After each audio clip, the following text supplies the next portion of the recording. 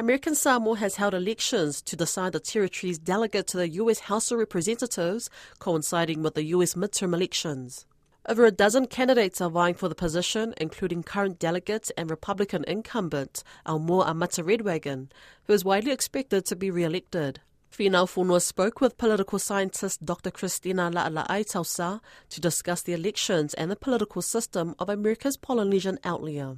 What's your prediction of what's going to happen in American Samoa? Is it generally a Republican or Democratic territory? That's a difficult one because American Samoan elections are a little bit different from the ordinary ones. Say, for example, the Northern Marianas and Guam we just mentioned. Because in American Samoa, in other territories and states, candidates are endorsed by political parties and run campaigns based on party manifests. Now, in contrast, American Samoa's elections are non-partisan. So in this case, individuals can and are allowed to have political affiliations to either Democrats or Republicans. However, elections are non-partisan and candidates do not run, under party labels. So, it's interesting because we can't sort of predict in terms of American Samoa because it's a non-partisan. It's based on a non-partisan, sort of framework. But we know that whoever American Samoans elect will be someone that is good for the communities.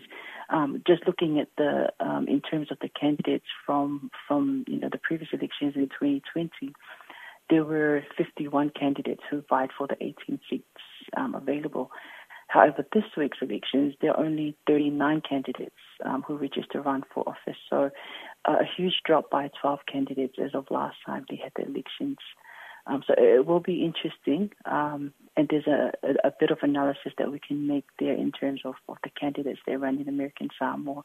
But what we can sort of conclude is that it's because it's run on a non-partisan, it basically gives the people more power to vote for the person that is contributing more and serving their communities or their districts, which is a little bit different from the elections that are held elsewhere. Do you think that's a more effective election method, that you have people who focus more on the local issues rather than the party? Absolutely. In any case, that's really good, and I think a positive for American Samoa is because, then they're not, the voting is not based off one person's, personal interest or personal ambitions. Voting is based on the candidate's service and affiliation to their community, and importantly, the priorities of the community or the district they represent.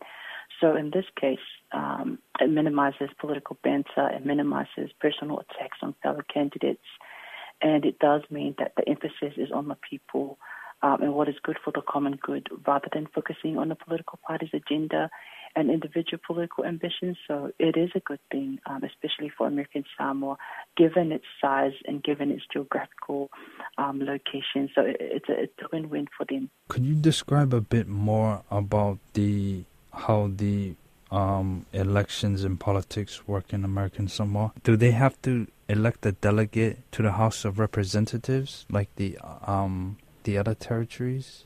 Yep, absolutely. So the current American Samoa delegate to the U.S. House of Representatives is Aumua Amata Coleman, who, although cannot vote on the House floor, the House of Representatives in the U.S., she can vote in the different committees where she represents American Samoa in terms of influencing policies and legislation. American Samoa holds one of the unique distinctions of being the only American jurisdiction whose residents have been declared by the U.S. Congress to be U.S. nationals and not U.S. citizens. So they can vote in the territorial representative elections, which have been held this week, but they can't vote in the presidential elections. And this has been an ongoing discussion, not only politically but legally. And it has been a contentious issue. So not only the ability to vote in the presidential election, but also the eligibility of an American Samoan national to run for the presidential election. So it's quite an interesting, time for American Samoa. And yes, they have a current American Samoa delegate. They don't have the ability to vote, but they do have a lot of influence in terms of the committees that they serve.